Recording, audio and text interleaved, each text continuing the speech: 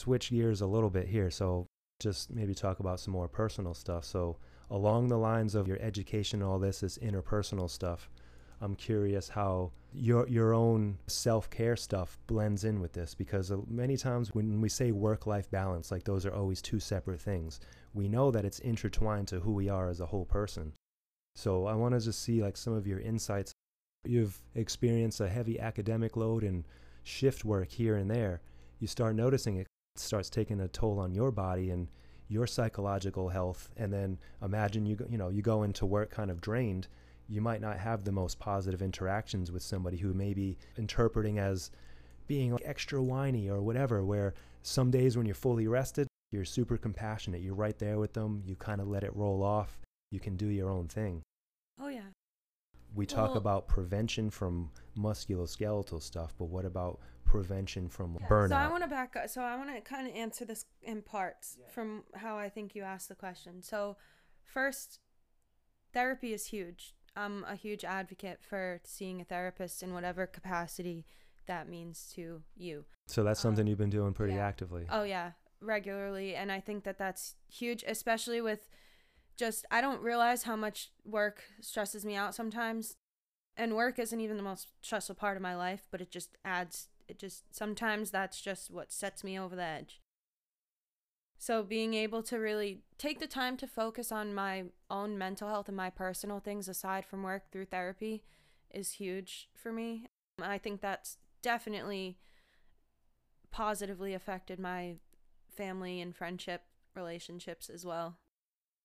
So I think therapy is huge. Right now you said it's doing like talk therapy, like direct counseling. Yeah, which is all I need at this point. Just being able to talk freely is fantastic. Get that professional perspective. Too, and just being told like, all right, kind of going off the deep end here. And hearing it from a professional really does just make it kind of sink in a little bit more for me.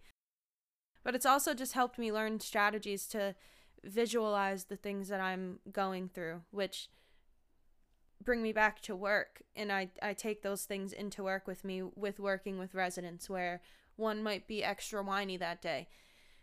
I've had to walk out of rooms. I've had to leave them and say, I'll be right back. I'll put them in a safe position and walk out of the room and take a second and breathe, because it can be a lot to deal with residents. And then especially working nights, sometimes I don't sleep the best. Sometimes I'm extra tired. Sometimes I had school and didn't get to sleep, whatever the case is. So it's just taking time to breathe and separate yourself. And therapy taught me that specifically. But there's one technique or visualization aid that she gave me where it's just visualizing a line with two endpoints, like a number line almost. And I was constantly living at the top of that number line with my emotions. I was just always on high. It's like a 0 to 10 or something. Yeah, but I needed something on paper for me, I need things to visualize. And when I could draw that on a piece of paper and be like scribbling on the top and be like, I'm up here, I need to be at least in the middle or down there, that has really helped me be able to, like, I do that even in my head now, especially at work or in situations where I get stressed out. Whatever the case is, I get very stressed out and overwhelmed easily, and I can just be like, I'm up here, I'm way up here, and I gotta get down. Yeah, and that's a good example of like taking some of those tools. But even bringing it, back to work again, I do that often. But even with my residents, like, okay, they're having a time right now. They're living up here. How are we going to bring them back down to here? Let's figure this out. I have one resident who had a stroke, and her speech talks very slow and then gets very upset. So then she starts to cry, and then you can't understand. It's just very sad, and it breaks my heart. And sometimes I've had to just walk away for a minute and try and think about other strategies that I can go back and try this again, because we're not getting anywhere this first time. But it's not her fault. It's not my fault. It could get really overwhelming, and that's the point where it goes back to, if you don't have the compassion or care to be a CNA, then it's not going to work for you, because that's when you lose it. That's when you get frustrated, and that's when you hear the horror stories of old people getting beat up and abused, because there's just that lack in understanding and communication skills. Sometimes you need a break. Sometimes you're not going to solve it right then and there. That makes sense, and that man. carries into all my personal relationships too. Sometimes you have to walk away for a night, and it doesn't mean we're never going to talk again, or we hate each other, or we just are not at an understanding right now. Okay, we just need to walk away. But I'm also like, what is it, the pot calling the kettle black, or whatever that saying is? Like, I say this now, but I struggle with this a lot. And that's what all of this stuff is that recognizing we all have the same tendencies. Yeah. Part of it is recognizing some of these are automatic programs for all humans. Right. Other times, depending on our background and brain chemistry, all these different factors, we lean one way or the other, and we have different strengths. Also heard you talk often about living in fight or flight, and I've been in a constant state of that up until recently for a long time. So coming out of that is something that I've had to talk heavily about in therapy, because you don't prepare for that. You're living in this constant state of being up there and being on go, and feeling the need to constantly either defend yourself or whatever the case is. It's hard to come back down from that and to then live a normal, and to try and just be on a normal level all the time. And I severely underestimated that. I was at a point where I was feeling great and confident and ready to take that on, and then it happens, and I've been just having to deal with those up and downs every day as they come, because they're like, you can't prepare for it. Yeah, that's a great way to look at it. But it's good to come, it's necessary and great to come out of. Yeah. Very thankful to be going through those up and downs, because it's just the journey. And Yeah. it's going to get me to where I want to be. I don't want to live in that constant fight or flight, though it is easy at times. And we look at it too, and we've talked about this in different aspects, but the fight or flight, or the sympathetic nervous system, and then your rest and digest, or your parasympathetic, it's more like a seesaw, and your body needs both of these, and it's in a constant thing of trying to find homeostasis. Yeah. So you're getting to a spot where you're not necessarily choosing to be in this fight or flight. No. But over time, our emotions and thoughts and different reactions to things that we're not necessarily paying attention to tilts this seesaw in one way or the other. So I think a lot of times when we talk about this, people might think that it's more of like a mood or something, like I feel stressed out. There could be times where after weeks or months of a lot of kind of go behavior, we can tilt towards more fight or flight, not necessarily knowing it. And then when we're in a relaxed state, we feel like, all right, I'm finally calm. Yeah. But your body's saying otherwise. Right, and you can't physically calm. It's not a switch like that. Usually for me, it's the opposite, I want to say. Like, mentally, I can never slow down. Physically, my body gets so tired sometimes from being on just go that I physically can't do it anymore. But my brain can't stop, and then that's usually when I have to focus heavily on either meditation or getting myself back to a calm state, because that's when it all goes haywire. Yeah, and then when we get in that more kind of exhausted state, physically, mentally, that the mood swings and emotions are kind of more dramatic. Oh yeah, and super intense. And again, they're semi-uncontrollable, dude. Like, it's just coming up as a response to however long of stress. So again, we know we're not choosing to do these things, but I think, like you said, just taking a step back and realizing that I got to find what tools work for me. Right. I love that. And, we repeat a lot of this stuff on this podcast, but it's something that I'm very interested in. I'm trying to work on myself. And just as yourself being in a healthcare position, the old thing of you can't help anybody if you're not taking care of yourself. Right. It's straightforward. Everybody gets that in one way or another, but very commonly we're our own worst patients. We can give all the advice and recommendations and then don't follow it. So what would I tell myself?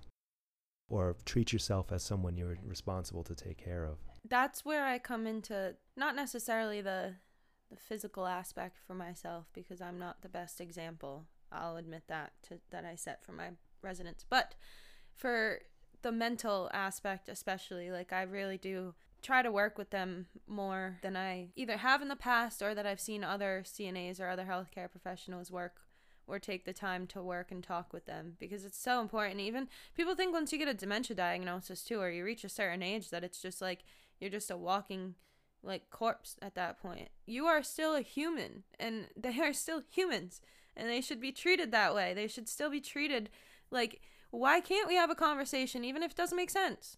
Who cares? You were talking about how certain patients develop maybe a slower speech pattern, and it can be kind of difficult or just talk nonsense.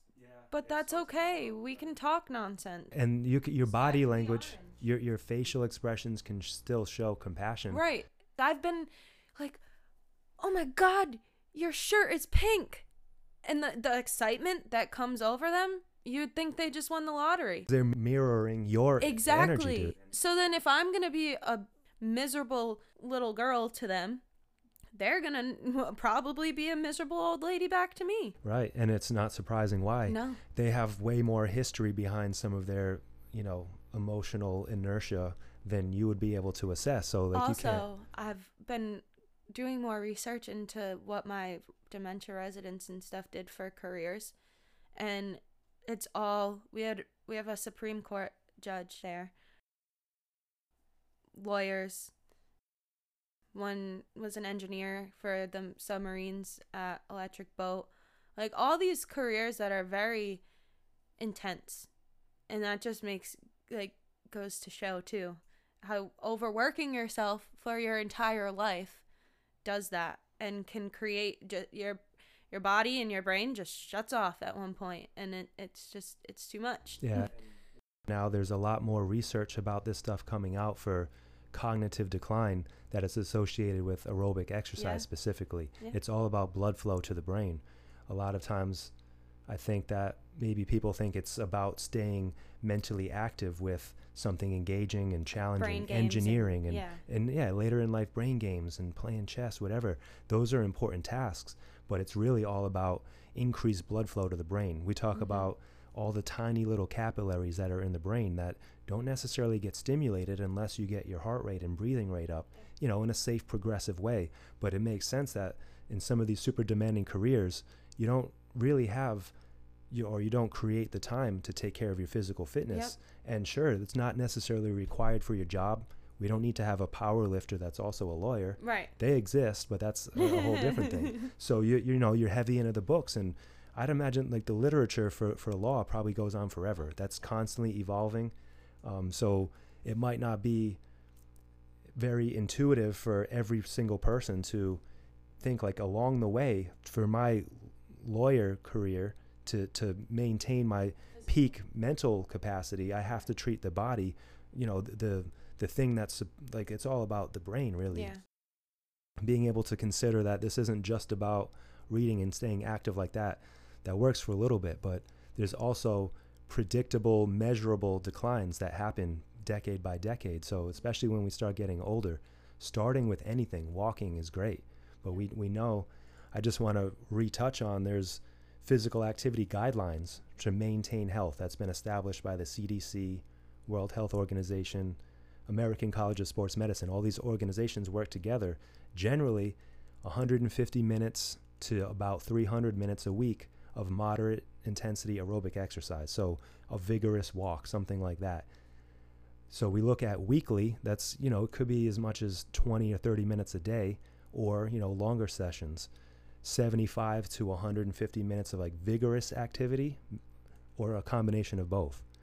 And then for muscle strengthening, every major muscle group at least twice a week, just to maintain health. And like we were talking about in our previous episode here, there's a lot of day-to-day activities that we forget how important it is to be able to maintain our just basic strength to prevent injury, just to carry on with day-to-day stuff.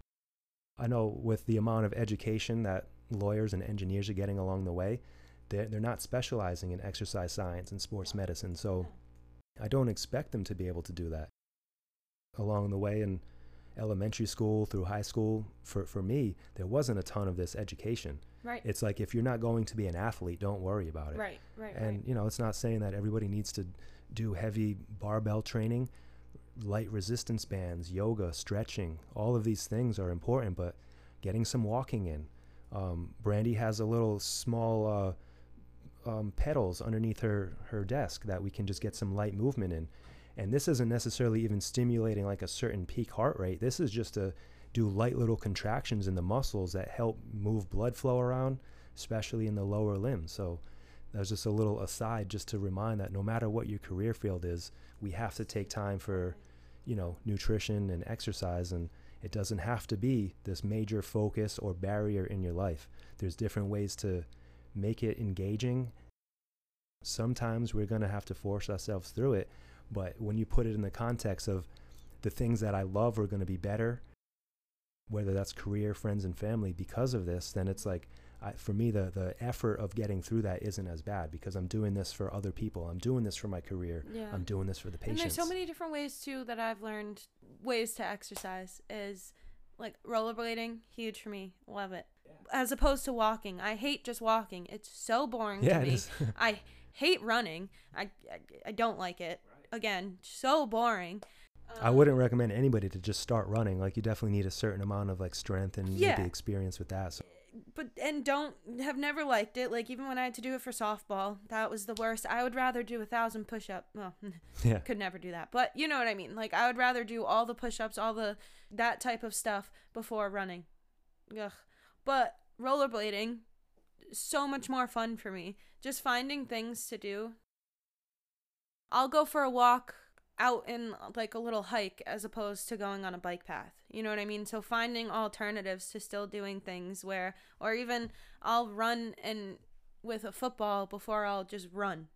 So throw a football with me for an hour and I'm still going to be running back and you know what I mean? So it's finding ways to get the exercise that don't feel like exercise. That's what I have to do for me. That's perfect. I have to trick myself. That's a good way to look at it. Because I don't want to exercise. We fling the Frisbee around in a park or something, and it's more engaging, and you're getting a slight little increase in heart rate, but it's fun. The hikes in nature is a great example of like this changes the whole thing from just walking on the side of the road or a bike. Yeah, anything. Sometimes, depending on your setting and, people that travel, go to hotels, like you might have to use a treadmill if you want to kind of attain these certain goals, but if it's available, certain parks or nature trails, you just get that different energy, and you get to, at least along with the physical aspect, you're getting that kind of mental decompression. You can kind of allow like your thoughts to just come, rather than we spend a lot of time like resisting certain things. And I know I have certain attention problems sometimes of like where to look at, where do you put your energy and time. Sometimes that break from whether it's writing a paper or, doing research for your job, taking a break from that, getting some breathing exercises or some fresh air, a little bit of sunshine, all of this stuff reinvigorates you and makes the next task a little bit more fun, but you're more efficient. Yep. I want to just take a quick second to recommend for some of the listeners that might not be familiar. There's a podcast by Dr. Andrew Huberman, the Huberman Lab, who has amazing content and a great way to kind of summarize some of these exercise and fitness modalities and routines into ways that are very acceptable and explained in a way where it makes it more fun and kind of removes that daunting task of starting something that might seem unattainable. So Huberman Lab is an awesome thing to check out. I think he does a much better job of consolidating some of this stuff than we have time for today. And, he has different training. So something cool to check out. With that, I think, I won't keep you too much longer, but I wanted to, you talked a little bit about initiating therapy and some of the benefits from that. You also I know we have some experience with seeing some of our elder family members go through like physical therapy and occupational therapy and stuff like that. If we could go back in time, like how we would explain this in a way that could maybe put her in a better spot. No, but I mean, she's just I think the best example, because she's had so many health issues in recent years and has had to go through so many different healthcare settings in particular. She's been through rehabs, she's been through nursing homes, she's been through hospitals, she's been through surgeries, she's been through helicopter rides and ambulance rides from hospitals, like, you know what I mean? So, and you over the years, like, you could see the change in quality of life, and like we said earlier, like there's a certain amount of this decline that's predictable, but it's also, we can slow that down a little bit. And what we talk about, like lengthening our health span or our time of being alive in a relatively disease and injury free state, like we can try to lengthen that a little bit. It's not all about lengthening your lifespan. No, and I do think that a lot that I see with older people in general, my grandmother in particular, is once it starts to go downhill, it's really hard to. It seems rapid, right? Yeah, and it's really hard to counter that at that point, and that's when I think again, therapy for older adults needs to be way more talked about than it is. I don't know almost any older adult going to see a therapist. Like, I mean, 70s, 80s, they should still equally be heard and talked to. And so, especially in Meme's situation where she's still mentally with it, but she has all of these health ailments and issues that are just taking down her mental state. Yeah, and you talked about it. Sometimes it's more difficult to communicate with her because there's certain days where, you know, you can see her kind of struggling to get the sentence out where she knows what she wants to say, but then like that speech connection just isn't there. So yeah, she had a stroke, so that that the speech is huge. It's more just the frustration. It's not my lack of patience. It's just watching her frustration to not being able to just communicate how Meme's always communicated, and it's. And this is like part of the process. But she never gives up. Yeah, she's been super involved in your life since the day you guys were born, dude. And she that'll never fail. Yeah, that'll never stop. So you know, we try to use some of this as like, you know, take her wisdom and all of that, but also we're trying to learn from each other's mistakes and generations of like how can we do this a little bit better. It's not to say that like things are right or wrong. With access to information and the explosion of the internet and social media, there's so much easy ways for stuff to be exchanged and communicated, where today it's almost just a flood of information. We have to, it's overwhelming at points. Block some of it out.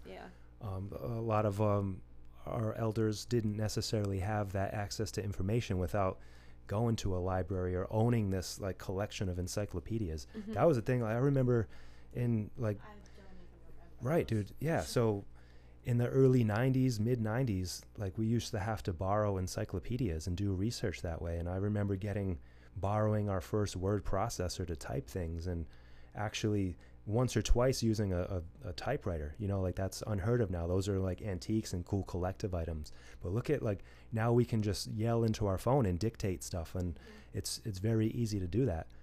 It doesn't necessarily mean that we're getting smarter, more intelligent, or more efficient at this stuff. Sometimes I find it has the opposite effect on me. I'm flooded by options for entertainment, all these different places to put our attention. So it's hard to say that, you know, we're not necessarily better off, but through these types of communications, we can kind of get that reflection of ourselves and other people, get kind of refined down and say like, all right, I'm kind of operating off of some of these patterns that I developed that aren't helpful anymore and are more a hindrance to it. So some of that kind of relates to what you're talking about with therapy, and that we're just kind of getting a different perspective on, hey, it doesn't have to be this way. I know that sometimes it feels like this is part of your identity. I feel this way all the time. And then I'll take an hour or the next day and get to go through things and say like, oh, all right, that was definitely an error I made. Yeah. How am I going to recognize this in the future? At least shorten the gap of that kind of realizing that you can do better. Right. We all have reactions. Well, that's what's super important for me, and especially with my therapy situation, is that I was seeing her a lot more often than I am now, and now it's more just like I can do a lot of the work on my own, but it's more just like a check-in and a validation almost that we're like I'm making progress, and for me that's huge. I like talking to her, especially because within this last month, I haven't seen her in a month, and I see her tomorrow. Within this last month, there's been countless times where I'm like, therapy situation, and just saying that to myself automatically takes me down 10 notches from where I was 2 seconds before that. And just having that outlet almost, like, without even having an outlet, because she's not there. She's not constantly there. But it's just the idea of just knowing that this is something we talked about. We're going down this path. We're heading this way. This is when you stop it. This is when it changes. And I still don't do it all the time because it's very hard, like I said, but it gets easier every time and it gets better every time. So yeah, I love to hear that, man. And that's more reassuring for me too, that like, okay, we're all working on this stuff and we can get better. Oh yeah. That's what and it's there's about. so a lot of people don't need therapy. Some people don't need that formal outlet. They can talk internally, or they have somebody that can do that, and that is perfectly fine. I just think it's important to get those things out, to just vocalize it. Even just saying it to yourself out loud, saying something out loud to yourself can make a huge difference. I was listening to this audiobook by this dude David Goggins. He's an ex-Navy SEAL, and he's a writer, podcaster, speaker now, but he talks about like when he was doing a lot of intense physical training and stuff, that he has the same blocks as most of us of like not wanting to do it. He said he would sit down and just record himself speaking out loud about all the reasons why he doesn't want to do it, and maybe just kind of getting that all off his chest, and would play it back. And you hear how dumb and yeah, and silly then you're just kind of like, sound. if this was another person, I wouldn't let them kind of take that way out.